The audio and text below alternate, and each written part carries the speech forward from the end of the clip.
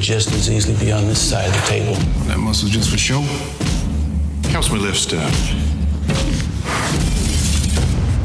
Man, principle. Relinquish it now.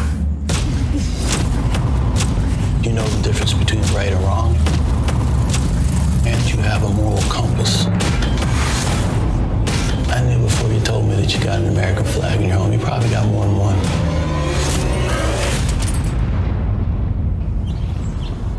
You're a patriot.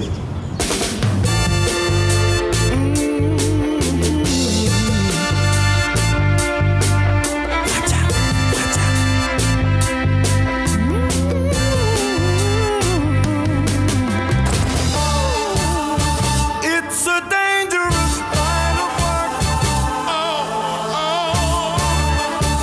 Don't tell me my business. I do things direct, and I have a system. That won't last forever. Minimum freedom. I'm not going to tell you anything you want to hear. And prison will give me plenty of time to look at guys I don't like. Welcome to Midnight Flicks, podcast dedicated to discussing movies relegated to a late night purgatory. Sometimes, not all the time, but usually. I'm one of your hosts, Adam Walker. And joining me as always is my other comrade, partner in crime, Pat Mitchell. Here we are, back from a long break, and we saw you last week. Yeah, well, I know, but just saying though, this is me stating this after you stated it last week. And anyways, here we are. We're back talking about dumb shit that no one cares about. Ain't that the truth? Ain't that the truth? Just shouting into the void. Okay, so before we proceed to talk about the movie itself, we've got this little game we've been doing, a tit for tat, stump a chump, where one of us gives a filmography to the other one, and within a minute they have to the person has to figure out who we're talking about. So we're going to go through a not too obscure actor or actress's filmography and try to be fair. So let me see what we've got here. Who am I going to give to Pat? Because Pat gave me The Business last week with Lawrence Fishburne. You are 4-2 on the season. I am 3-2. So I need a win to tie you back up. He needs a W. Let's give this boy a W. So I'm always trying to be an equal opportunity type of stumper here. So here we go. Gonna put 1 minute on the clock. Are you ready, my friend? Ready. Okay, we're gonna go all the way back. Duran Duran, Union of the Snake. Once Upon a Time in America, 1984. Phenomenon, 1985. 7 Minutes in Heaven, 1986. Labyrinth, 1986. Bowie? No. Career Opportunities, 1991. The Rocketeer, 1991. Oh, is it You got 20 seconds. Is it your girl, Jennifer Connelly? Yeah, ding, ding, ding. Wow. All right, you got it. I was like, oh man, it's gonna be too easy because it's like Phenomenon's right there in the beginning. Phenomenon Labyrinth, I was like, okay, it's got to be her.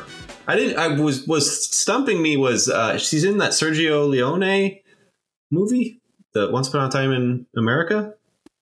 Yeah, that was like her second role apparently. Yeah, I did that. That's the one that was thrown. Okay, cool. Okay. Yeah. So there we go. What are we on the leaderboard now?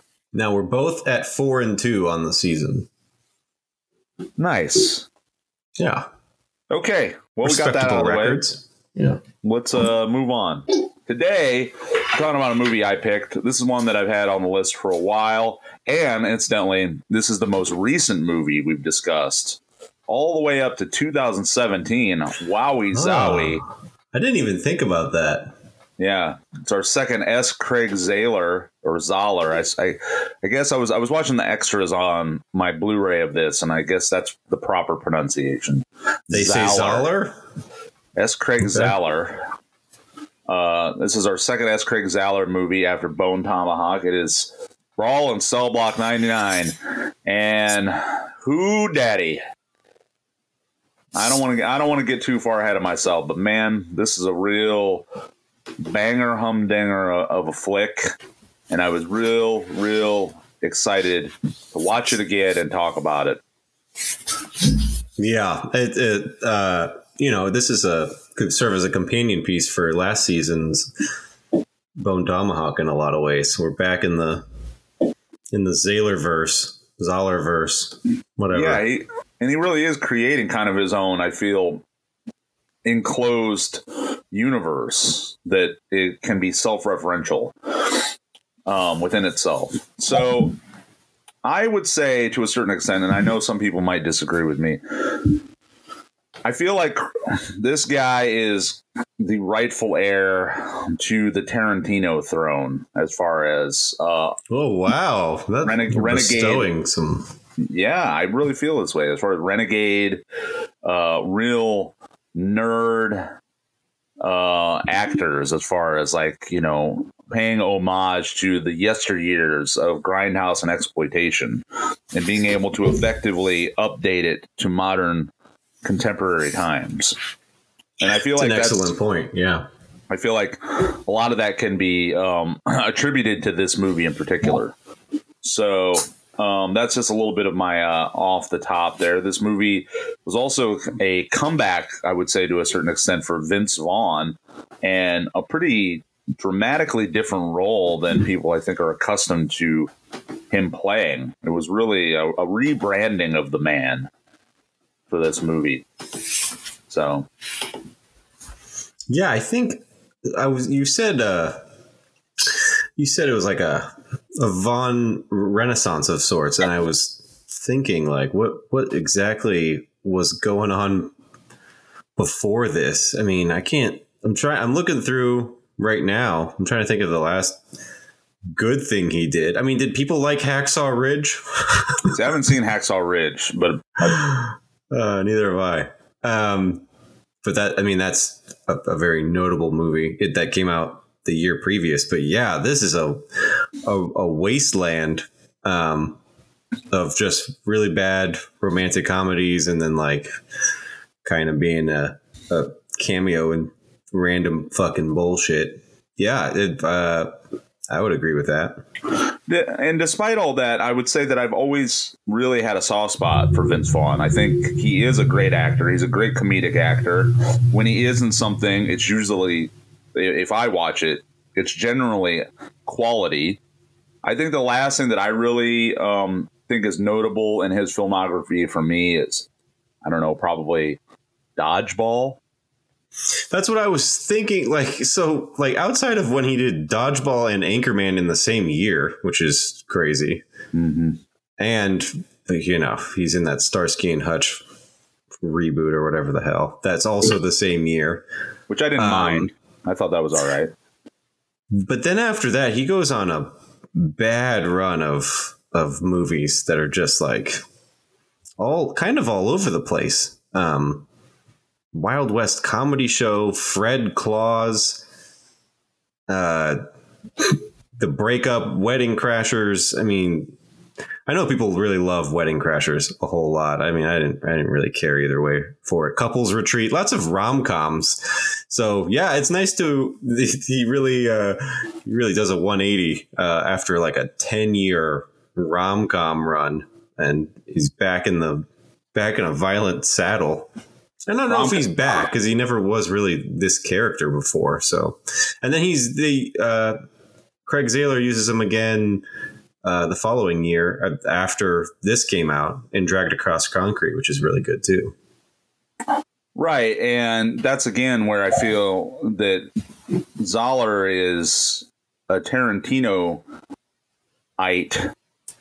He is kind of again entering into that role because that was what Tarantino had been notable for, was taking these actors that for a lot of people had kind of been washed up, B-list, Z-list, actors that had maybe some sort of heyday at one point, and being Michael Madsden, Madsden. Well, he did it with David Carradine too. I feel like David Carradine really brought him back from the grave in a lot of ways, from the acting grave. So that's just my assessment of it, the way I see it. So, anyways, this is definitely, I feel, my favorite Vince Vaughn role.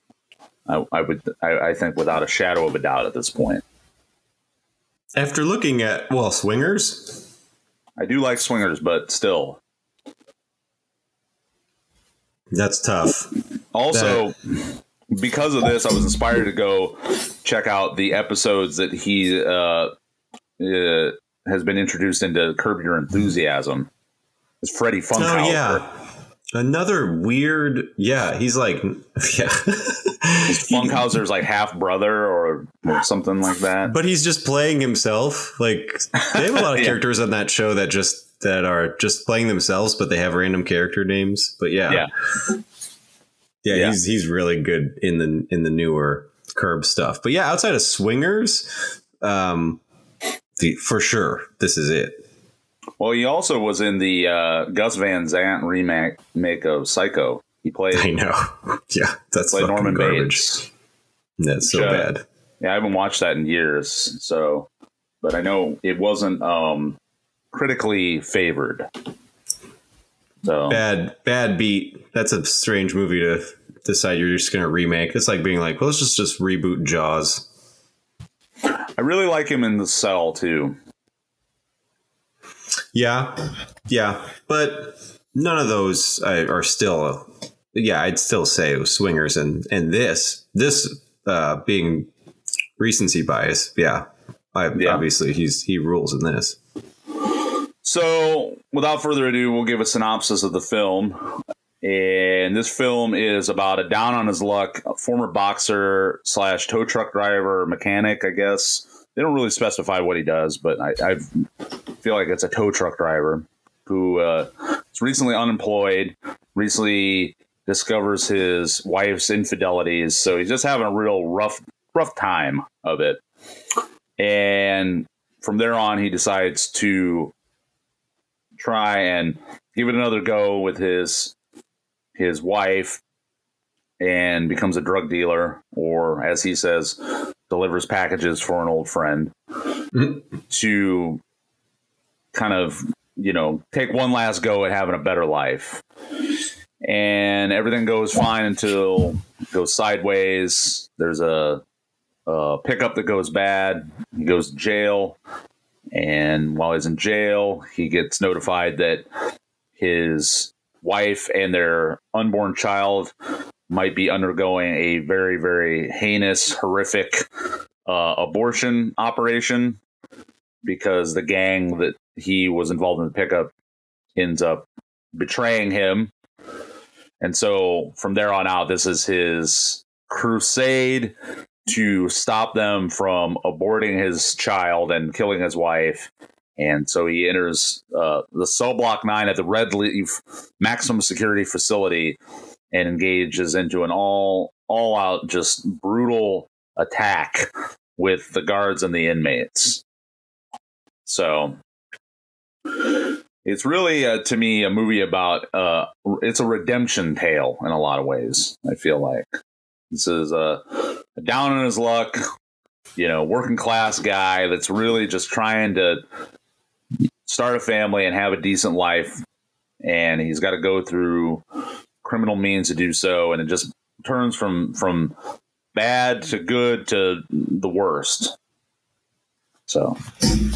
Yeah. And, the giant cross tattoo on the back of his head that's referenced in the opening shot and throughout the movie, like there's definitely like a redemptive Christian kind of perspective to this a little bit. Yeah, and like a descent into hell, like a literal hell. Yeah. Gotta go back in to get out. Right. So, he's just trying to not only redeem himself by saving his family, but, yeah, that's what I think it's about. It's about him trying to redeem himself from the mistakes that he's made by saving his family and being able to pass on his lineage, essentially. So yeah. So anyways, do you have anything else you'd like to talk about off the top? No, not particularly. I haven't seen. I saw this the first time, maybe a year or two ago. So this is only my second time revisiting it, but it's still pretty fresh in my mind. Some of these movies we've seen like dozens of times. It's harder to talk about a movie you've only seen twice, but we'll do our best. This is one of my favorite, more recent movies of the past decade. And so I've watched it numerous times. It's one of these movies that I highly recommend to most people I know that I think would be into movies like this. So I've watched it several times at this point. Every time I watch it, it's the same thing. I feel like I glean more from it each time I watch it too. It really is one of those movies that I get more out of with the mileage that I put into it. This like Bone Tomahawk. I think we had this discussion with Bone Tomahawk. It had a, not a large budget, but a sizable budget for an indie, low budget film, $4 million, and it only box office grossed $64,000. But we were talking with Bone Tomahawk it might have been Terrifier, one of those where I think the game with this is, getting the receipts on the back end. So that's what Which these producers bet on. Increasingly more difficult with nobody buying physical forms of media anymore. That's why they don't even take risks on this type of shit anymore, because no one's making any money on the back end. If you're not clearing, the best you can hope for is a Netflix deal. Somebody picks it up. That's the new form of the back end deal, but you're not going to see this recouped in Blu-ray sales, like on any level, unfortunately. So it's interesting because clearly Zahler keeps getting these people to back him, keeps getting these production companies to throw money at him. They believe in him, but he's not, so he must be recouping the money somehow, or he's got enough people convinced that he's going to be, again, this next Tarantino superstar director that, because he does write great movies. He writes phenomenal scripts. He gets fantastic actors to come on board for these. And when you watch the actors talk about working with them, they're all very, very, they are sucking his balls. I tell you what, it's just hard I can't imagine that this got a wide release. Also, given the content of the movie, it's probably, I didn't look up the rating. There's no way this is even an R, right? It's not rated.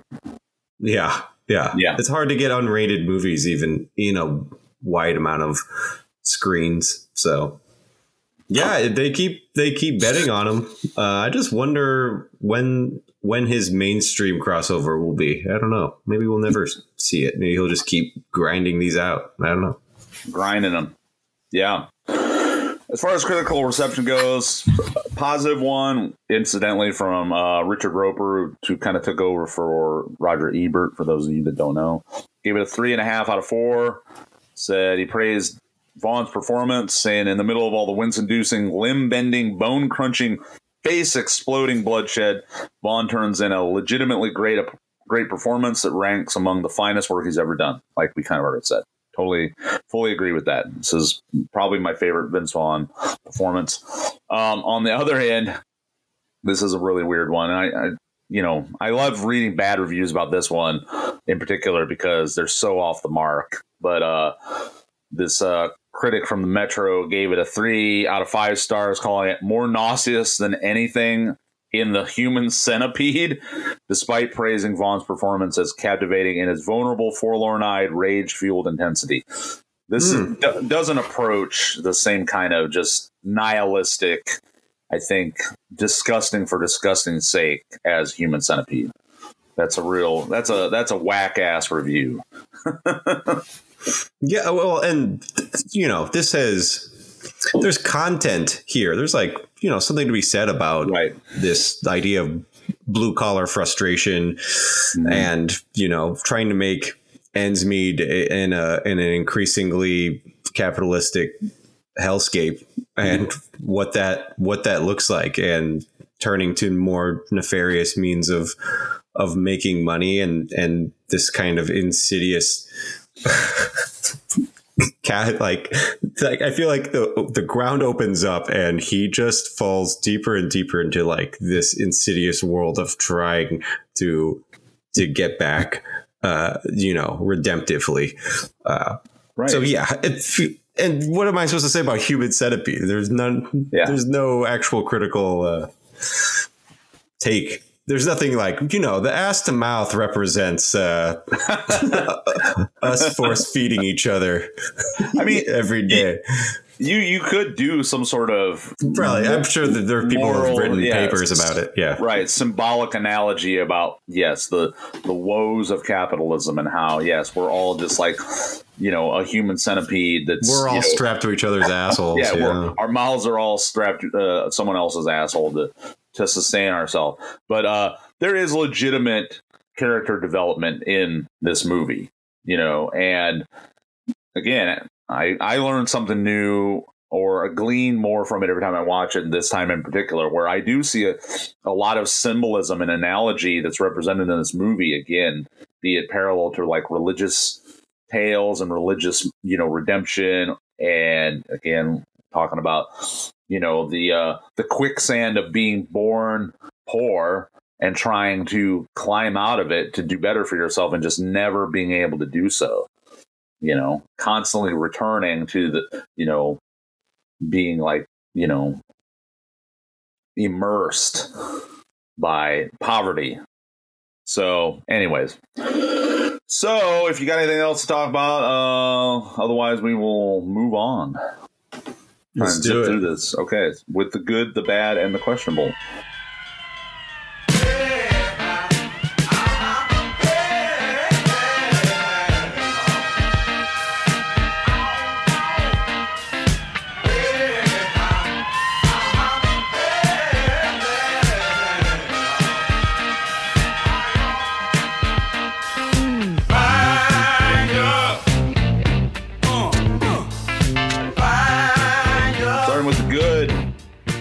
For me, I gotta say it was a very bloated good. There's just a lot of good things I gotta talk about this movie. First and foremost, I do want to have a discussion about the fact that Bradley is genuinely a terrifying character, and the fact that he has just one tattoo on his whole body, which is a giant cross on the back of his head. It's just funny, being the symbol that it is, that placement of it, on him, really it says a lot about this man. And it's no coincidence that the opening shot is a close-up of that cross as he's walking away from the camera. It's because this movie is repentance, and the steps towards repentance, and making good on, he's trying to salvage this relationship. So he's like a very redemptive character, but he's also like really in the throes of repentance, throughout as things get worse and worse. But yeah, it's a jarring aesthetic that they use. Like, it's the cover of the film, and like it's a great just aesthetically pleasing shot, especially as he gets more and more fucked up, and that cross is just like got like bruises and like blood marks all over it. It's great. Yeah, it really is it is a constant symbol to reference throughout the movie. And also going back to talking about how this movie does have a lot of really great character development and character discussion, because he is on the outside, he seems in a lot of ways to be a very simple man. He tries to portray himself as being a very simple person, simple needs, not well educated, not cultured, but he's actually a very, very complex individual, in my opinion. He's somebody. A good point. It's interesting that we are forced to identify with it. He is like our protagonist, but he's also like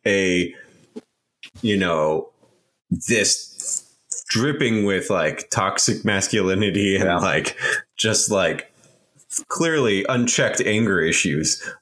So like rage. Full of rage to be like, this is the guy that you have to identify with, and really you have to back him in order for this movie to even work for you. Because if you don't buy into it, then it just doesn't work. Because you don't want to cheer him on at any point. But it's weird, we connect with him even despite him being no one we would ever want to fucking hang out with outside of this movie. He would just be like a shitty Midas mechanic. I would hang out with a dude like this. I have definitely hung out with dudes like this before. Growing up at least. Coming where I come from, there's definitely dudes like this that I, had to spend time with by default of, being raised by my stepdad in certain ways is a guy like this. No. So his friends were like this. Yeah. Gosh. But not for everybody. Most people, I would say, that they would not be stoked to hang out with a guy like this. It would be constant. It wouldn't be my preference. But to add to choice.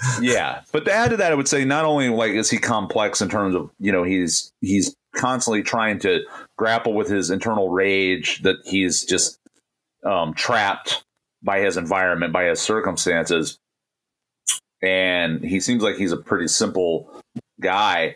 He's actually, to me, very highly intelligent, because he's able to not only instinctually kind of try and maneuver through these hairy situations, and you could tell, he can smell a rat when they're around. Like, that's what gets him in this whole predicament, is he has to choose between siding with the rats, and doing the deal to please his boss, or stepping away from it because he knows that he's getting into some sticky shit. And, so he's stuck between that rock and hard place. But also just throughout the movie, he has some of the most witty comebacks and one-liners that somebody, that isn't intelligent and is bright wouldn't be able to come up with those like on their feet like that. He does it throughout the whole movie. I'm south of okay, but north of cancer. Yeah, just things like that. Just like those redneckisms that I love. Friends of mine, particularly out here, they don't do it so much in Indiana because I think it is a regional thing. But people out here that I know, they always talk about how I have those kind of like one-linerisms. And I feel like that is attributable to me being from where I'm from. Being raised around blue-collar people like this, working jobs like that, working with construction workers and things like that, because a lot of them are like that. They have those redneckisms that are very, very colloquial and specific to these regions that these people come from. But I want to also note that on top of all that, the fact that this guy is a phenomenal expert-level fighter is also indicative of his intelligence, because that also takes smarts. to be able to be that good of a fighter, to be able to get your way out of those situations and be able to, walk into a room. If you're walking into a room and you got to fight people, assessing it immediately and basically working out the chess moves in your brain. This guy's going to come after me. This guy's going to come after me this way. I got to go for this guy first, dispatch him, move to the next guy. You know what I mean? So Bradley is, to me, a very highly intelligent character. And then that goes back to, again, the discussion about environment being a huge hindrance and kneecap to people's potential and success if you're born into these lower blue collar, lower class, working class sort of scenarios where, let's say somebody like Bradley Thomas, if he was raised by a professor or a doctor or whatever, an individual like that would go on to be a professional. You know what I mean? It's the whole nature versus nurture sort of discussion that people are constantly having. So anyways, I just, in a nutshell, I just want to say Bradley is a character. I love his character. And I'm constantly, impressed with, how much more I can dissect, that character's complexity when I watch this. So. Yeah, Vince Vaughn is easily the winner of the movie. The top of the good list is Vince Vaughn, just really good in this. Just one of his best acting duties, and also just the character is so well thought out and really fleshed out in terms of from a screenplay perspective. You can tell where he drinks and just the kinds of media he consumes and that sort of stuff, without even knowing. Right. I would say just in general, this movie does have some pretty standout acting throughout the whole thing. Even the secondary actors and, some of the side characters, they all do a phenomenal job. I love that Don Johnson had a kind of a, as far as I could tell, because I didn't know he was really in anything in the 90s and early 2000s. As far as I'm sure he was in stuff, but I think of him as in this and in Django Unchained, which are very close in terms of release date. I love both of his characters in both these movies. I think he does such a good job, and he's an evil fucking prick in both. So right, he does such a good job in both, though. Without knowing anything about Don Johnson outside of Miami Vice, I didn't think I would have ever known he was in anything until I saw those two movies. I was like, oh, good to see him getting work still. Is basically my whole thing about seeing him in this and that. Yeah, he's great, and I've always liked Don Johnson. I grew up watching Miami Vice, so I have a special, sentimental spot in my heart for Don Johnson. So it's great to see. To answer your question, to answer my own question, was just been in a million movies, but nothing that I've ever fucking heard of. The sexiest man still alive, Don Johnson. He's a very good-looking older man. He's a very, very handsome man. He's like a George Clooney, where he just ages like a fine wine. Starting in 2008, he basically came out with 2 or 3 movies a year. Yeah, going up to Django. Django was actually 2012. I thought it was closer to. I guess that totally makes sense. But yeah, he was in Django in 2012 and this in 2017. Oh yeah, I completely forgot. He's in Dragged Across Concrete, which speaks to this idea of Zahler doing a Tarantino-ism of using similar actors throughout his movies, and also recharging people's careers. Right, just kind of pulling from the same pool of individuals over and over again. And he was in Knives Out, which I have not seen, but I hear everyone fucking loves that movie. Yeah, that's one I haven't seen yet either, and same one I've been meaning to check out. Well, the sequel comes out this month or next month, I think. So I was going to do a doubleheader and watch watch the first Knives Out and then go see the second one in theaters. I wonder if he's in the second one. He doesn't have it listed as being in the second one, which is interesting. I think I just spoiled it for myself. He probably dies. I don't know what else to glean from that. But anyway, yeah. Back to the original, your original point. I love even the bit characters in this do such a good job. Like the Japanese abortionist. He's such a creep. He's so weird. He does so much. With so little. With so little. He reminds me, he's like in a Takashi Miike movie, like a real fucking evil little turd. Yeah, just someone who is just through and through just sadistic and evil. I love how dejected he is that he can't perform the abortion. Like it really bums him out. Like he's like it like ruined his fucking day. I know.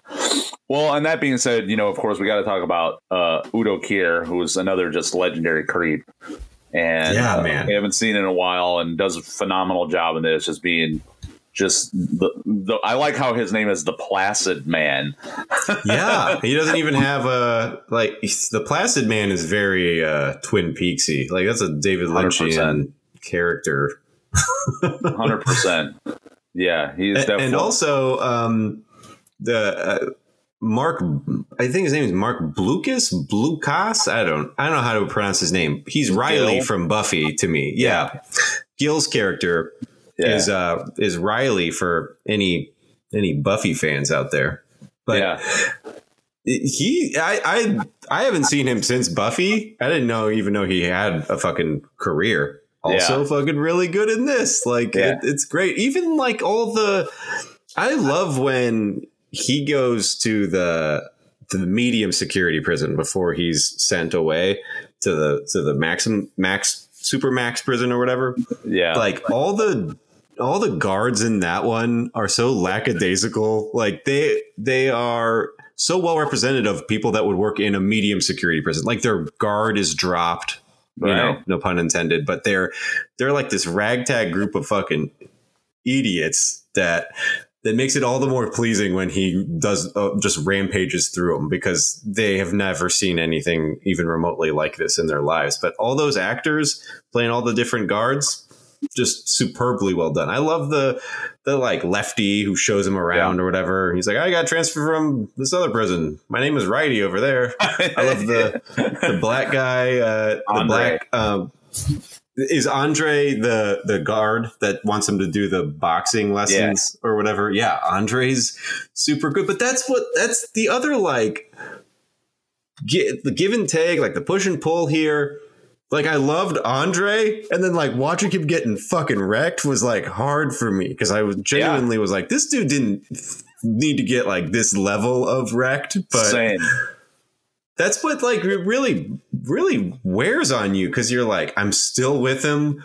Like he's in a very fucked up situation, and I understand why. I understand, the means to an end here, but he's innocent. People are getting just wrecked. People that you like. It's a movie that really is hard to suss out in terms of like your emotions. I agree. Yeah, there is a lot of complex feelings to navigate through this. Just again, because if your standpoint personally, your values don't align yourself with feeling that cops or guards have any sort of legitimacy in society, the people themselves, yes, you do sympathize with them. And I feel that way as with Andre. I genuinely like him as a character, because you can tell that he's trying to be cool with Bradley. He respects him. He sees in him, he's like, this guy's a badass, and I want him to thrive as well as he can during his time here.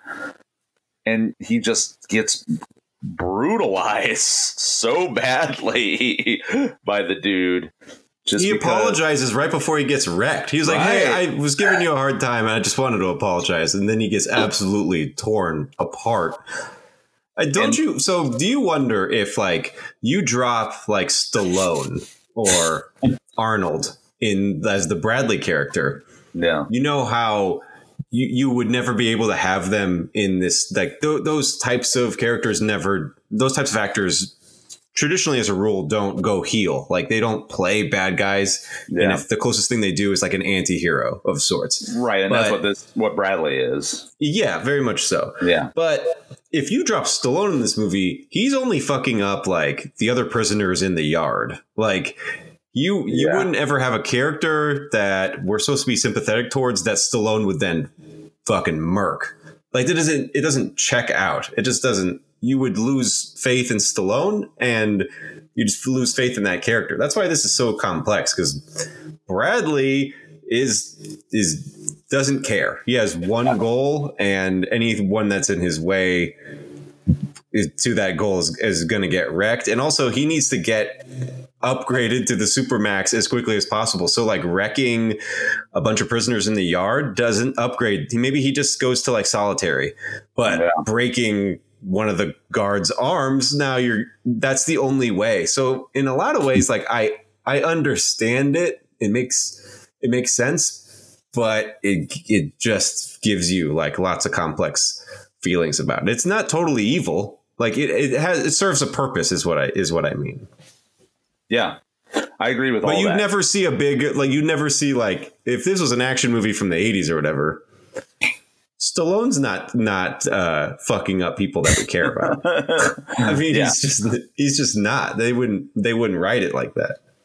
Yeah, and that's what I also attribute to really just stellar writing, just being able to do that with the audience in mind, knowing that they're going to sympathize to a certain extent with both sides, and which So which way do we, turn that around?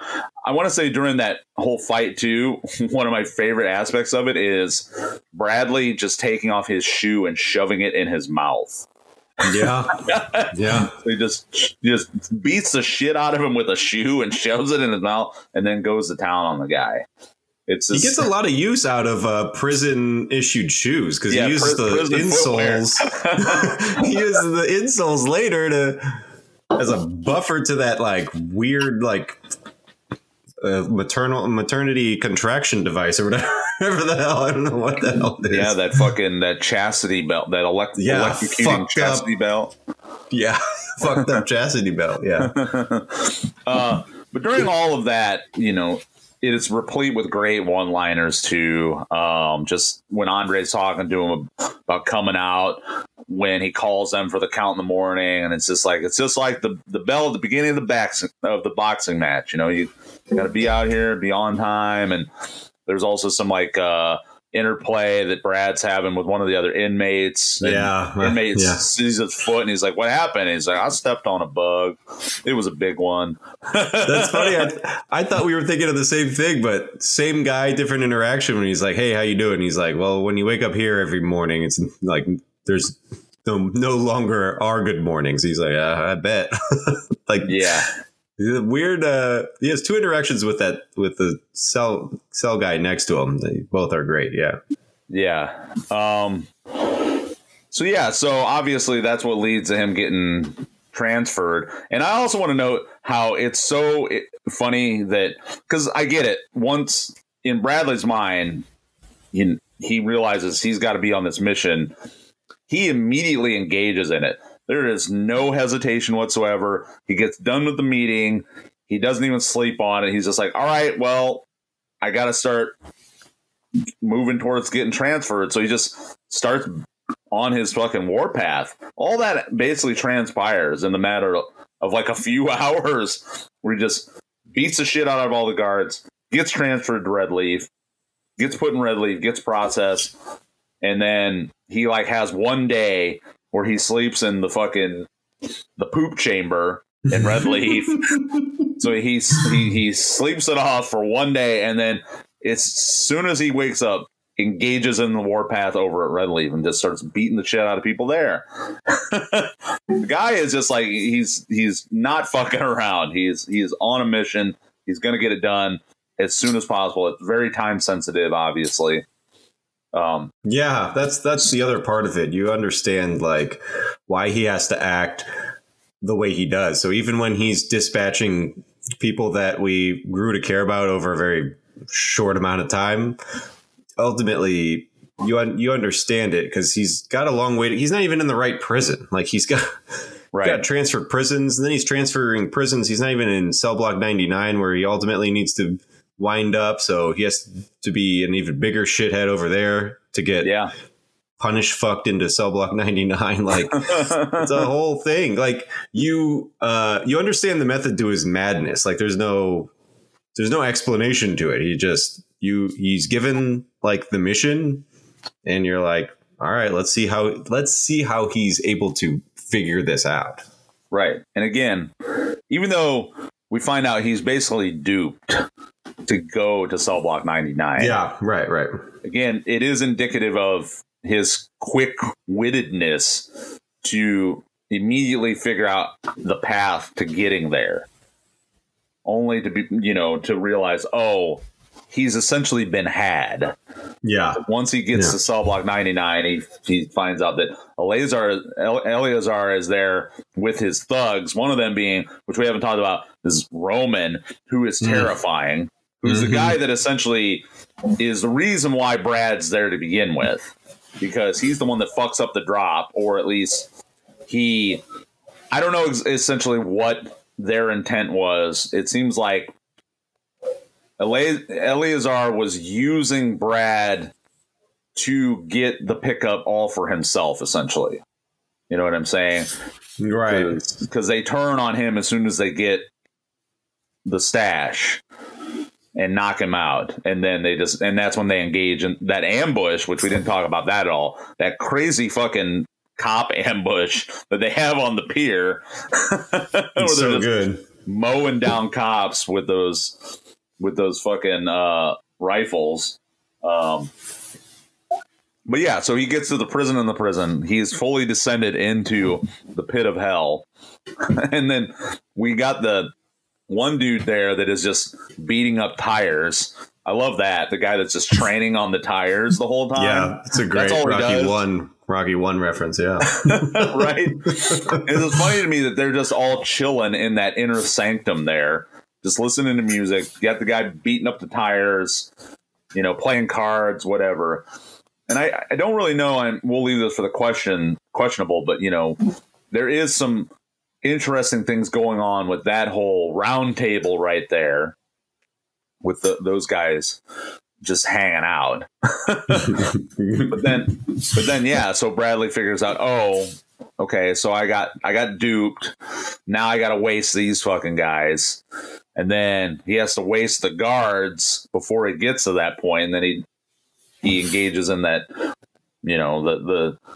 the technique of putting the insoles by his kidneys so he can keep from getting shocked to shit every time by the chastity belt. The shoes help him again. Yeah, the shoes, the shoes are another symbol that keep popping up that I feel are good. Also, I don't know if you thought about this, because I was thinking about the whole redemption Christ-like aspect of Bradley is he has basically stigmata wounds the whole time because his hands are always bandaged up. I didn't think about that, but that's an excellent point. Yeah. So anyways, so it gets to the point where now he beats the shit out of the dudes in the yard at Redleaf and just straight like bear hugs one guy to death. I love that. And then gets put in. It's a fun crunching sound. Yeah. This would be a great movie to be, what do they call them? Gaffers? Yeah. Right. This would be a fun gaffer role. Just like you got to crunch a bunch of bones and shit. Yeah. Great sound design. Great sound. Yeah. Sound effects. But yeah, gets put into the torture chamber. There's like this weird, not so subtle BDSM homoerotic aspect that kind of pervades the processing and being in both prisons, as you well know. Yeah. Where, what is it? Warden Tuggs could possibly be just, a a complete like sexual sadist.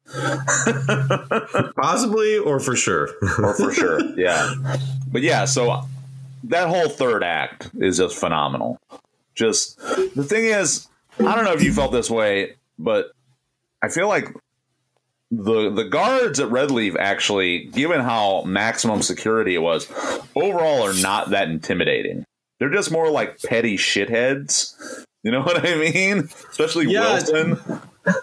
Yeah, you did get because when I was talking about, by the way, just to correct myself, it's a Foley, not a gaffer, but whatever. Right. Yeah, gaffer's like the lighting electrical guy. Electrical guy. Yeah. Anyway, yeah, when I was pointing out how like Bad News Bears the fucking medium security guys were, yeah, you make the upgrade to the Super Max and it's just wiener after wiener. It's like none of the the only thing that gets upgraded is like the no nonsense, like the minimum freedom that they bestow upon him, and then the like when they apply the chastity belt to him. That's just a room of like torture implements. Like there's other shit like hanging out on the wall in the background and stuff. So it's not like the guards don't get upgraded with Redleaf, but their means and their methods are certainly upgraded to a heinous degree. Well, also, we're however long into this thing, and we haven't mentioned, just in case people just haven't seen it or aren't familiar, this is like objectively one of the most gruesomely violent movies that has ever been put out there. Like in terms of just like, there's shit in here that I it's unflinching in how brutal it is. Which brings me to discuss, which I don't know how we completely glossed over this. We just jumped right over it. The whole scene in the beginning where he just beats the shit out of the car with his bare hands. Oh, yeah. Could have started there. He just destroys a car with his bare hands.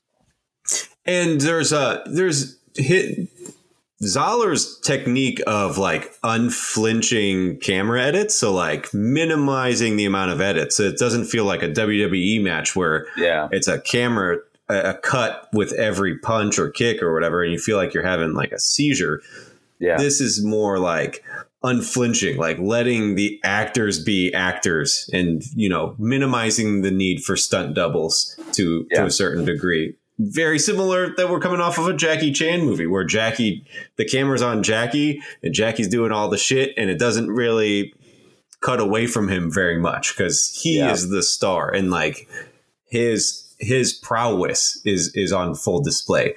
Zahler does a similar technique where when you see him break somebody's arm, it's not like cut. Like it's not like he grabs the arm, he's about to break it, the camera cuts again. It's just like, here we go. And then he just breaks an arm like a 2x4. You hear every crunching detail of it. And it's gnarly. It's so good. So good. Yeah. Well, and I like with the car assault scene too, that to me, it is very realistic in the sense that you can tell at that point his brain just short circuits because it's so random how he attacks parts of the car. He goes for the rear view mirror, then he punches the fucking light out of the front. He just grabs the light bulb, the whole light housing, and destroys that, rips the hood off, rips the rear view mirror out from inside the car. It's just very random attacks. Yeah, I like how delicate he's like. He punches out the front headlight, and then he like goes in and like delicately like pulls out the wire. That's what I mean. Yeah, yeah. Bradley would do excellent in Street Fighter bonus round. Like, right? Just give me Bradley instead of E Honda or whatever. I'll just start fucking disassembling a car. Like, when he crunches down on the side mirror, that's just Vince Vaughn like crunching down on a mirror with his fist. He's just like punching. He is literally punching that mirror off that car. I wonder if he got hurt. I don't know how much research you did, but I wonder if he I did. They definitely built that car in a manner where him assaulting it would have induce as little injury to him as possible. But I'm sure he still got hurt, beating the shit out of it. Yeah, it's not easy just punching a fucking car. The only edit that is in there is when he's about to punch the driver's side window out, and then it cuts to him, his fist like having gone through the window. It's the only like bad edit in the movie, because it's like about to punch it, and then you just see his fist going through like no glass at all. But you hear glass breaking. Yeah. But other than that edit, like it's just Vince Vaughn, destroying a Honda Civic or whatever. I don't know what the fuck car that thing is. Well, and it's just like whatever hatchback Mazda fucking piece of shit. But you can tell it is a man that loves his wife very much and is doing everything in his power to short circuit that rage from going at her. So I didn't get that the first time, and I felt uncomfortable the second time. Like as a character introduction, I'm like, oh, this guy's like a piece of shit, like sure, domestic abuser. Yes, I agree. That's how you feel. It's hard to be like, oh, well, he only centers his anger around inanimate objects. He would never actually hit a woman. I can't make that leap of logic. Right. No, I'm not saying that. I'm not saying that he doesn't have that in him. It's just he is doing everything he can in that moment to avoid that. Make sure it's not her face. He wouldn't go to that point. He clearly would be able to. He just right there. He's short circuited. But anyways, that was a little backtracking there. So just want to wrap it up with like that whole third act. There's just so much going on there with those fights against Eleazar and his gang. He crunches Wilson's head in the door. Tire Man, he flattens his face and scrapes it. That is so gnarly. Bone on concrete getting scraped. I wince every time. When he breaks Andre's arm and when he just scrapes that guy's face, and then you flip him over and he's like a Spirit Halloween costume. Like he's just like ground down bone face. just completely obliterates that guy's face on the ground. Again, let me be a Foley on this fucking project. I would love to do like reading the screenplay, being like, oh, okay, I need like the front of a skull scraping against concrete. Yeah, cool. I'll make that happen. He gouges out MPV's eyes. I forget how he does in Roman, but he fucks Roman up pretty good too. You get some good thumb under eyelid action there. That's fun. Then he just completely destroys Eleazar by breaking his leg first, dragging him into that other cell, and then kicks his head off into that hole in the corner of the cell. That's a poop hole, right? That's just for poop. Just like kicks his head into the shithole there.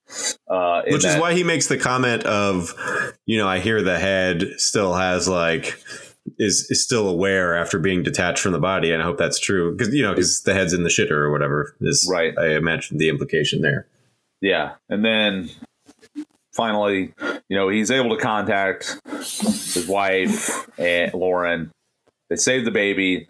Placid Man and Korean abortionist gets taken out by Gil, which is funny because, Gil is clearly the one that got them all into this mess, basically, because he's the one that didn't trust Bradley's instincts to begin with. Yeah. Hitched him up with these fucking guys who ended up bungling the fucking drop. And then Gil acts like he's doing them a favor, and he's all, which he does. I mean, he does ultimately help them, but it's like the least he could do. That's the least he could do. He's the one that got them in that fucking mess to begin with. So yeah, takes them out, and then of course Bradley ultimately gets his head blown apart. And this was like a criticism that I saw people talking about when I was reading like the user reviews of this, where people that clearly didn't get it were joking about how fake, those dummies looked at the end. The special effects looked clearly pretty lo-fi. That was the whole point. It was supposed to be hearkening back to those grindhouse exploitation years where they were working with what they got. I'm sure if they really wanted to invest more into having more realistic, body doubles, they could have. But that was the whole point, is to make it look authentic. Yeah. So you can clearly tell with those prison guards and with Bradley getting his head blown off there at the end that it's a dummy. but I love that. It's Yeah, just it great. adds to the overall. I mean, I prefer that over like a CGI head explosion. Jesus Exactly. Christ! Like, give me like a latex dummy face because you're only on it for a second. It's like I want like a good gelatinous explosion. Give me like Scanners head explosion. Exactly, 100%. So that's a plus to me. It's not a negative. So. Do you have any goods before we move forward? I feel like the back end of this will be pretty quick. So, No, I think we covered the violent aspect of it. the from an acting aspect, we love most of these characters. I think we covered in a very ADD way all the things we liked. yeah, like we do. Or at least like how I do. So moving on to the bad. What are some bads? Well, again, not necessarily technique or aesthetic bads or anything about the movie per se. I guess I just have some general bad times, bad calls, I guess I would say, with the movie. One is bad. How to salvage a fucked up marriage? Having a baby. Never a good choice. That's never a good way to go. Let's bring a child into this. Yeah. Also bad. These kind of go together. That sanctimonious fucking police detective that he interacts with when he's getting processed there after he gets busted. Also, our bad, terrible criminal justice system. Which him also thinking that he's gonna go away for 4 to 5 years and getting 7. Yeah, they throw the book at him, kind of, and he points it out that is one of the things. Even if you're somewhat on the side of the American criminal justice system, there are obvious glaring flaws that even you can point out, like he said, where. Well, if somebody hurts a child, or is a rapist, they're going to get less time than me for moving some drugs. Which, to wit, the sanctimonious fucking police detective says, "Have you ever seen anybody with a meth mouth?" And so he tries to act like that there is the cascading effects of Bradley's job are what ultimately cause more societal harm than any individual act of violence that somebody can cause upon other people, which that is an ethical debate that, yes, we could have if we really wanted to get down to it. Bad. Getting a tranquilizer dart to the face. Whoo, doggy. No fun there. That was hard to suss out what exactly was going on. I was confused the first time and I understood it more the second time. Because you legitimately think she gets shot in the fucking face. Yeah. But she's just getting tranquilized. Just getting tranked. Yeah. I will say I love all the one-liners in this. There's so many, but this one is kind of a swing and a miss because this is where it shows. It shows that I guess depending on how you look at it, it's good. I think it's bad because you're kind of more or less on Brad's side through the whole thing. You think that he's a guy that's smart enough to see through whatever racism and these general ills of society that you would expect a guy like him to kind of fall into. So I don't like it when he says a line, "Last time I checked, the colors of the flag were red, white, and burrito." I think that's a swing and a miss. It's funny to me, but to me, it's like at that point you're like, you're better than this, my guy. But so the way I took it was it wasn't a true Bradley one-liner. He was instigating in the most like how do I instigate in the most efficient way possible. That's true. And You're right. I think he was being like a caricature of a white inmate trying to be racist towards Latino inmates, because you see that like Southern charm that he elicits throughout. So like that line is clunky in its delivery a little bit, but I do think it had a purpose to it, rather than like a throwaway like like something you would say before you like pulled the pin on a grenade and blew up a bunch before something fucking stupid. Yeah, you have a good point there, where he's just leaning into being a heel to expedite the mission. Yeah, he has to really ramp it up because he's got to get transferred quickly. Yeah, totally. All right, that's all I have for bad. You got anything? Yeah, I mean, no, I agree with just reflecting on how bad our justice system is. I love that reminded me of the one guy who was like, I hear there's like a new prison in Sweden. I wish I was there. And he's like, you got to get better goals, buddy. Aim higher. You got to aim higher in your goals there, bud. But it's funny because like I watch a lot of Lockup and I watch a lot of like prison documentaries, especially like around the world and stuff. It is egregious and depressing. What our prison system is a fucking joke. It nothing that you already don't know, but it's basically slavery. It's a fucking industrial complex for slave labor, and a majority of the people in there have bloated sentences, and we're still locking people up away for weed and all the dumbest shit on the planet. It's just like, it's really depressing. I don't know. Yeah. Seeing this kind of escapism of exploitative prison culture is fun.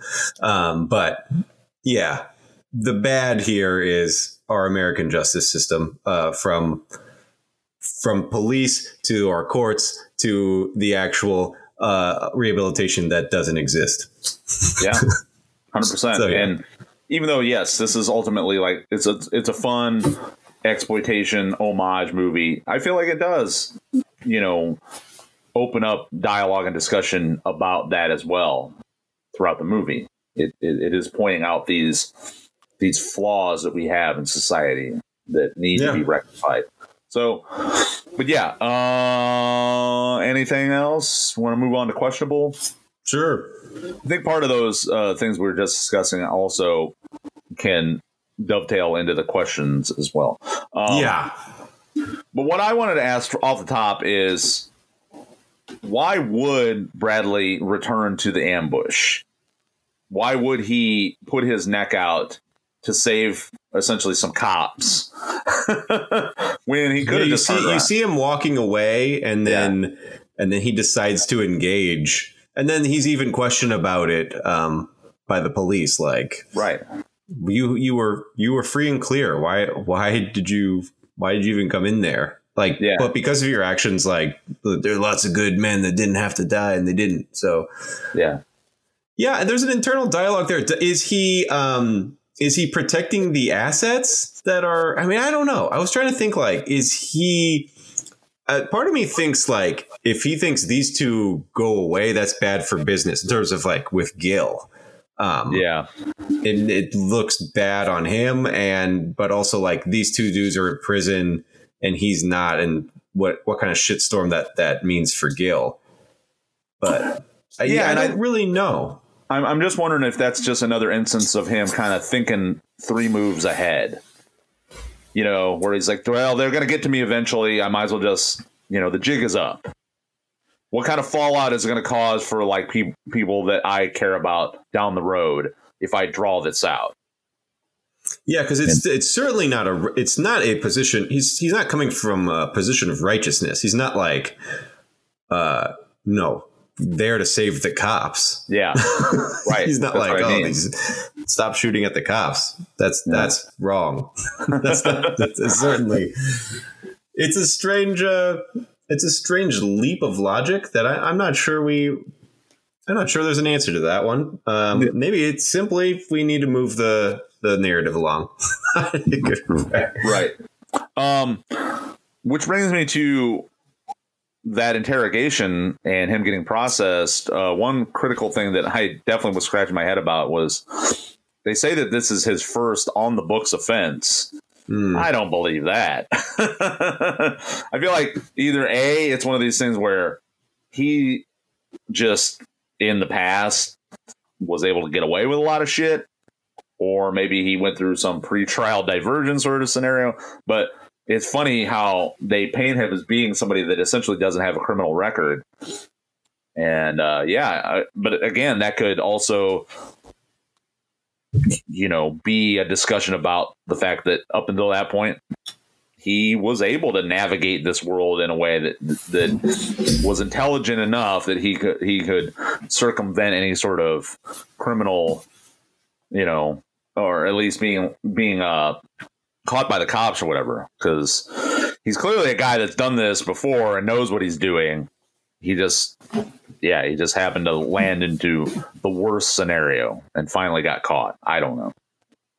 You could tell he's savvy. But yeah, someone with that level of anger issues. Yeah.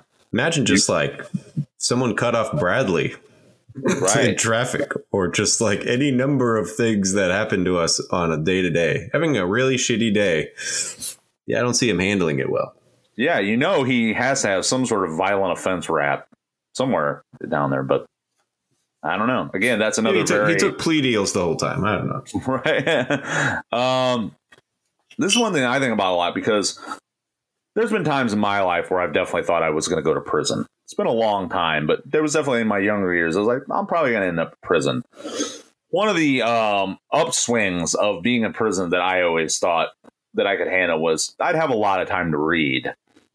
No, he doesn't like to read. Can you imagine how boring it would be just passing the time every day, just in your head in prison, not having any sort of escape? What makes you say that he doesn't like to read? He says he doesn't. Oh, he says it? Okay. He just straight up says, I don't like to read. I don't even like to go to movies with subtitles. I thought that was a joke, like, as in, like, he's not even going to entertain the evidence that they have in front of him. I thought he was being, like, another colloquialism, like, I don't like to read and I don't even like to go to movies with subtitles. Like, he's saying, like, I'm not reading and I'm not helping you. Sure. Could be also. But I get what you're saying. He also doesn't strike me as a reader, because you can't punch books in order to get the information out of them. You got to actually read them. You can't just be like, tell me the information I want to know. Yeah. But yes, either way, could be the case. He doesn't like to read or can't read. I don't know. I mean, that's very possible. I think I don't know if I would ever want a sequel to this movie or any sort of prequel, but this movie does leave a lot to the imagination as far as developing what Bradley's backstory is. Yeah, two questions my main questions are, like, how am I to believe that, like, how does he have this expert, like, jujitsu prowess? One. And two, he clearly has, like, a martial arts background. So how did the meditative arts of martial arts elude him in terms of, like, it's people that are, like, martial arts experts have a Zen quality to them and are, like, it's very much so meditative. It's a controlled violence, and also, like, almost like a pacifistic violence. So you only use it in self-defense and to defend the defenseless. I don't know if I don't know what jujitsu school he's going to, but he's missing the core values of most martial arts schools. Right. Yeah. Well, it hints that he essentially just has training in boxing. Just That's real true. Traditional hand-to-hand combat sort of. Yeah, I mean, when he goes to beat most people up, it's his fists are up. But then it's those moves where he's, like, bending people's arms back and starting to, like, snap them and stuff, and like, disarming people. That makes me think it's more than just boxing. But yeah, that sort of training usually comes with. You only use it for when you have to, and it's a controlled violence. He seems like out of fucking control. He's learned nothing through whatever training he's gone through. My best guess would be that he probably is ex-military, and he got training through military and has severe PTSD that could be extrapolated to him having these anger management issues. That would be my if we're going to paint a picture here. Yeah, I like it. Let's say that, because that's a common thing that happens where guys like this, blue collar guys, they went through military training. They were probably very successful in the military and maybe got honorably or dishonorably discharged, whatever. Anyways, so that could be a potential way to develop that arc. Do you? And I know there are a lot of real bad prisons in this country, but do you think that there's actually any prison that is the equivalent to someplace like Redleaf? Any more? No, like maybe Leavenworth in its heyday. Yeah. Like those old Civil War encampments that became these institutions that were heinous. Yeah, I think I wouldn't have put it past them back then. In the 1930, late 1800s, early 10s, 20s, 30s, 40s, even. Yeah. No, I can't imagine that a prison today would. But also, would I be shocked? Shocked? No, I wouldn't. Yeah. Like a buzzing chastity belt? No, I doubt it. Right. What I want to know is in these cells that have the bare minimum to non-existent plumbing and toilet facilities or hygiene facilities, what are the prisoners wiping their ass with? Are they just walking around or like living in their own like shitty asses? Yeah, of course. They wipe their hand. Is it their hands? What are they doing? Did you see that cell? It looked like a porta potty at Woodstock. Like it's not. Yeah, it's just like free for all. Yeah, that's something. That's fun. Questions I have about why Eleazar is in prison. He indicates he says, well, I'm here because of this bad deal that went down. I lost my freedom. But he's just there in his regular clothes, in his regular business casual clothes, hanging out while the other guys are in their prison jumpsuits. So again, it makes me wonder, is that all just did he cut some deal to get in there so he could enact revenge on Bradley, or is he actually in there, but he's clearly, he's in the first class section of Redleaf. I also don't understand the plan of infiltrating it and having him what is the goal there? I'm not sure. Like, why not just use the abortionist to send the fetal limbs to Bradley in jail from afar? Yeah. Just be like, we're gonna torture this motherfucker mentally. Yeah, it just seems like he's just overcomplicating his revenge against Bradley. The plan to get him there. Okay, and now he's there. He's there. Now what? Were they just wanting to enact revenge, to physically assault him or whatever? I mean, I don't know. Once he gets there, it's only a bad idea in terms of he's just gonna run roughshod all over cell block 99 and just kill everybody.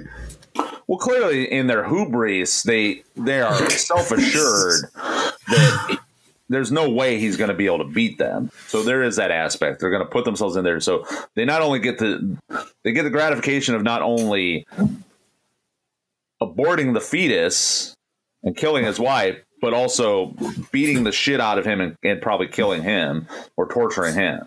Yeah. So, but yeah, does Eleazar need to be there? Is he, because he's just that much of a sadist? That seems weird. Why not just have your guys do that? If you're truly a criminal enterprise, you're not on the front lines. That good. Yeah, you're in that good where you can just hang out at Redleaf in your Dockers, your khaki Dockers. Yeah, just send Roman, whatever. Send Roman. You got Roman in there. Exactly. So, all right. What kind of food do you think they serve at Redleaf? What is this? Just some... It looked like he was eating... he was dipping bread into mashed potatoes. I couldn't tell what he was eating. Yeah. So it's just some Civil War era rations that they break open and, hydrate. It's a dehydrated military Well, rations. a lot of prisons have like punishment loaves where they just grind various leftovers into a gelatinous slab and just bake it. And so like people in solitary will just get like the punish loaf. And supposedly it's fucking disgusting because it's just like loaf. different weird vegetable like pieces and like, random meats of sorts, like a real shitty meatloaf. Yeah. with very little meat. But It's probably some punishment loaf of some sort. Who knows? What do you surmise that prisoner across from Bradley's cell in 99 did? What heinous backstory does that old man Also, have? why was he out? Like, how was he talking to him was he just out and about? Like, how was he in, like, looking in the Bradley's cell? They both had their little peep doors open. But it looked like he was it looked like his face was like in the door, like he was in the hallway. No. It says he's across the hall. He's got his little peep door open. Bradley had his peep door open. It was weird. Would he be that close though?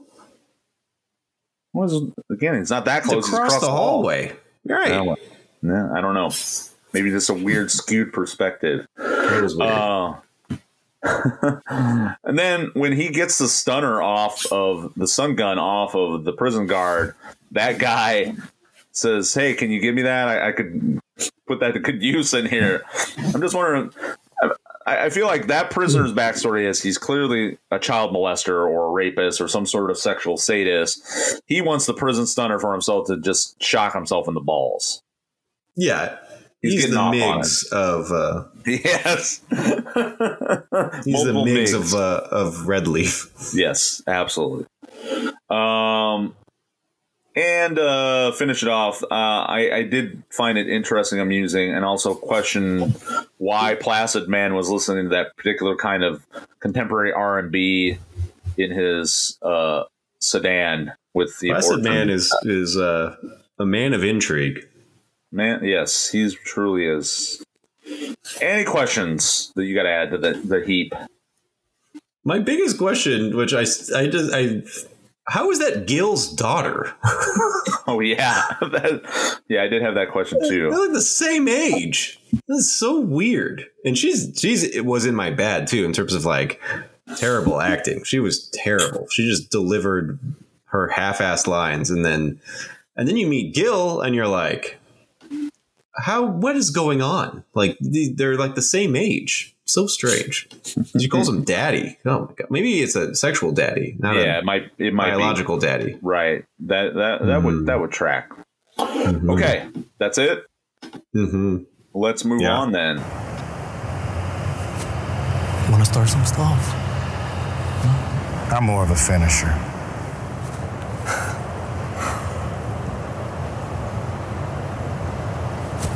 Loca en la cabeza. That's right, I'm loco. Now get the fuck out of my crazy way.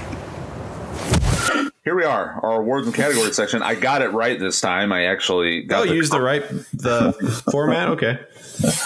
I think we answered the question here because I really didn't have anything, but I feel like you just answered it for us. The David Mendenhall Award goes to the worst performance. Is it Gil's quote unquote daughter?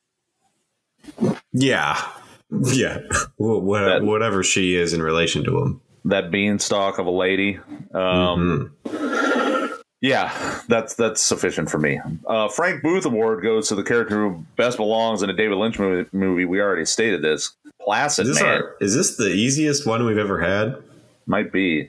Placid Man and the Korean abortion doctor, both. Yeah, them in the car is a vibe. That's a Lynch movie waiting to happen. It really is. Well, this is interesting because we may differ on this. The E.G. Daily Secret Admirer Award goes to the biggest on-screen crush. Well, honestly, it was slim pickings for me. We could go outside of the box, but I was going to say if I really was just giving the off-top answer, it would be Gil's daughter because she is kind of hot in a weird, tall way. The thing is, like with Lauren, who is played by Jennifer Carpenter. Jennifer Carpenter. I can't say her because this is the reason why. She is forever going to be Dexter's sister. Yeah. And Dexter's sister is... She's not particularly attractive either. She's like... She's very, she just like taut leather pulled over a skeleton, you know? Yeah. It just is the taut leather look. Perpetually tanned. I think Dexter's sister is insufferable, so she puts on a fine performance in this movie, but she's just kind of unfortunately tainted because I think that character that she plays is just irredeemably insufferable in that show. So, well, I'll tell you who I did pick. The social worker, Denise, played by that Indian actress. Yeah. Okay. That's good. I'll go with that too. Pooja Kumar. Yeah. In fact, doesn't Lefty say something about like her cans? Yeah, she's got real big cans. Nice comment. And about then it. we don't get to see them. I thought they were going to smash cut to like a boob window on her dress or something, like something revealing, which would, good for her, taking her job seriously. Yeah. Mm-hmm. Welcome to Primetime Bitch Ward goes to the best one-liner. Man, this movie is, as opposed to last week where we're like, well, it's, these overdubbed international somewhat affairs, they can be a little slim pickings in that category. But man, this one is just festooned with fantastic one-liners. So, but what do you got as far as your numero uno? I think this is something I could easily, if I remembered to do so, just start using in my day-to-day. I still love the south of OK, north of Cancer. That, like, how you doing? South of OK, north of Cancer. Yeah, that's a good one too. I like when Bradley is talking to Wilson, the Red Leaf guard, the little guy. The real petty little guy. Oh, yeah. And he's about to get him worked up for their final fight. And this is after he'd already broken his arm and it's in a cast. He says, when I autograph that cast, should I make it out to Mr. or Mrs. Bitch? There it is. See, I think that's a worse line than the burrito line. Because he meant that. Well, there's also the one line early in with Gil, where they're talking before they're about to discuss the drop, and Gil says, go into the fridge. I got that faggoty mineral water you like. And Brad retorts, I didn't know that liquid had a sexual orientation, but that's a fine. good one. That's a good one. And then him Gil asking him if it's an N-word with a hard R or with an A, and he's like, I think someone that looks like you shouldn't be saying either one. Polite way. Yeah. Any polite way. That's great. Great. So again, Brad, he also is the theme of the movie of everyone calling him Brad, and no matter what the situation, him correcting him and saying Bradley. Bradley. Yes, that's true. Bradley. Okay, let's go on to the wiki wormhole with the top body count. I had read was 9. That's higher than I thought it was, but I don't know how many than I thought it was. So many people just get fucking destroyed. I guess they may or may not be dead. I don't know. Yeah, because it's hard telling with the cop ambush because you don't really know how many of them get murked in that. But well, he said 0. He said thanks to you, nobody died, which I don't believe. I thought you see that one cop in front of the car where that guy looks like he was getting riddled, but they had some real superior grade Kevlar on, apparently. Mm-hmm. So 9, that's the confirmed deaths that we have on screen. The wiki wormhole, not a really long one, so that's good because we're trying to wrap this up pretty quick so you can get on to your dad projects. And I got to work tonight, so let's zoom on to the end. Yeah, Labor Day. Here we go. Look at me laboring on labor. That's what it's meant. That's what it was meant for. I'm doing the opposite. You're supposed to labor, not celebrate your labors. The prosthetics used in the fight scenes to show injuries were made to look like the 70s style grindhouse effects, as we had discussed earlier. That was intentional. And so fuck you to the people that made fun of this movie for that. Vince Vaughn put on 15 pounds of muscle and trained as a boxer for 3 months prior to walking on set. He stated that this made the fight choreography much easier to learn. Well, I would assume so. And him just being like, I read that, Zoller just liked the look of him, like being like 6'4", and that's something that's joked upon. It's on like the poster. He's on there's a poster, an alternate one where they show his height, like against the backdrop. And there's also those two guards that are guessing whether or not he's like guessing his height or whatever. Yeah. It was a great choice in terms of like an imposing figure. Yeah, that was a key aspect of picking out Vaughn. Zoller even said that himself. He's like, I know that he is known for comedic roles, but if you took him out of that context and didn't know who he was and saw him on the streets, you'd think, wow, this guy would just smear your ass. And shaving his head does a lot to make him look more imposing. Yeah, he does look incredibly imposing and intimidating in this. So apparently Woody Harrelson was originally discussed as being put in the role of Bradley Thomas. And Zoller said, he said that Woody Harrelson would have done a fantastic job. It's clearly, a perfect role for him. But a part of the reason why he picked Vaughn, and this is why I really respect Zoller, is he wanted to take somebody that wouldn't necessarily traditionally do that and see the transformation go underway while making the movie. And that's really cool. That to me, again, it's like that is a device and a technique of someone that is a great filmmaker, that they're able to do that they're able to make that transform somebody. Yeah. So again, hats off. We already talked about this a little bit, but the destruction of the car was done by Vaughn. Car parts were real and were set up in a way that Vaughn wouldn't hurt himself badly. Clearly did hurt himself, just not bad. Didn't break any limbs or any hand muscles or anything like that. So this could have been inspired by the Divine Comedy, which I believe. Bradley Thomas has to get himself to the area of the prison with the highest security in cell block 99 by fighting other inmates and guards, which guarantees he'll never get out of prison. He does this to save his wife, which can be compared to Dante's journey to the ninth circle of hell. There you go. Another biblical reference. Yeah, sort of, in a roundabout way. Yeah. Red Leaf is the place that is seen as Red Leaf is actually an old fort/prison in Staten Island. The exterior shots and some of the interior like walkway shots were taken at that fort, but the prisons, the cells themselves were actually built in a warehouse in Brooklyn. So there you go. That's all I got.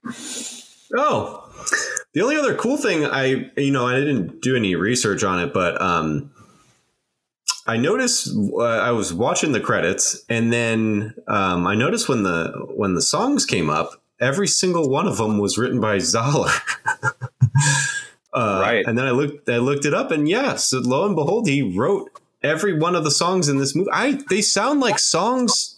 Don't they sound like actual like Motown songs or like early R&B shit? Or like it's crazy that he wrote these songs. I just assumed they were like deep cuts of shit, Motown or various 1960s songs that I'd never heard of. Yeah, and they're great. The soundtrack's great. I love it. Really it's crazy.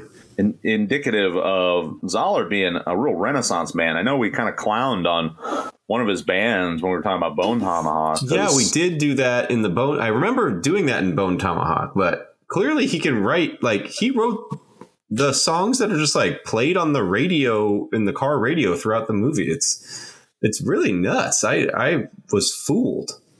Yeah, he's great. What a dude. All right, well, shall we rate this? Let's come up with an iconography.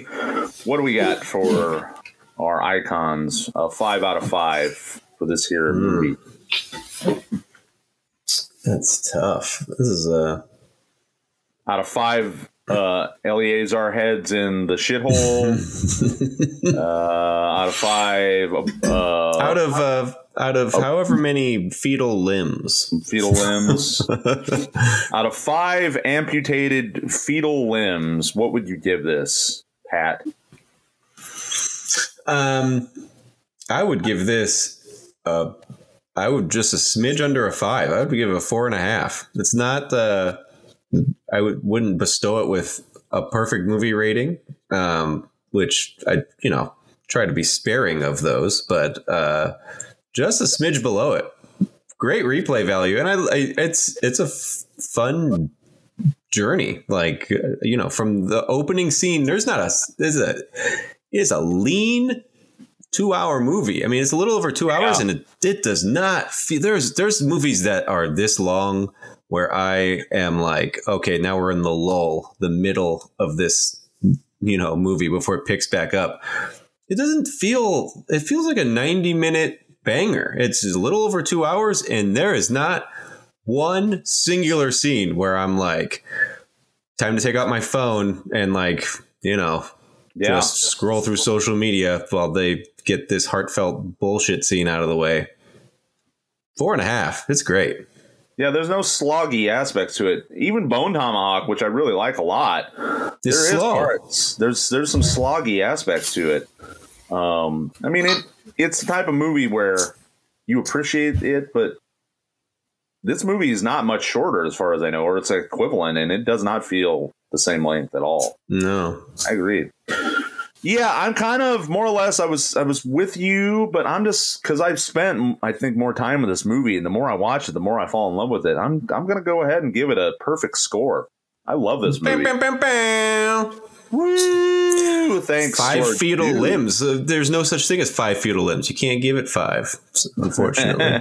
You can't give it 4.5. Right. Well, we're gonna force it. We're gonna force it. All right. So, Pat, it's you, my guy. You're up next. What do you got for us? Hand it over. So what? We have 2 more movies until our Halloween spectacular? Yeah, until spooky time. So we can't do anything spooky. No. Correct? I mean, ideally, got to stay away from the spooky. All right. Maybe do something kind of spooky adjacent, but... Well, here we go. I don't know if this is spooky adjacent, and I don't know if we've talked about him on here before, but I've always wanted to do one of his, and no better time than now. Let's bring Alejandro Jodorowsky onto the fucking pod. Oh, really? Yeah. See, I've had some Jodorowskys on my list, so I'm interested in which one you're gonna drop in our lap here. Holy Mountain from 1973. There you go. That is the one.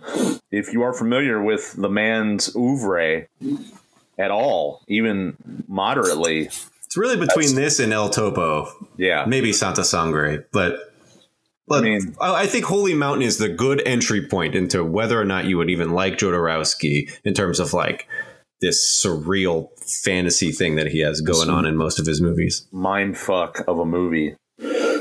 So, yeah, there you go. I'm pretty stoked to talk about that because Jodorowsky is a dude that I've wanted to bring to the table myself. So I'm glad that you've done it for us. Just make sure that we get our ayahuasca trips out of the way. Yeah. Whatever. Bring the hallucinogens to the table to,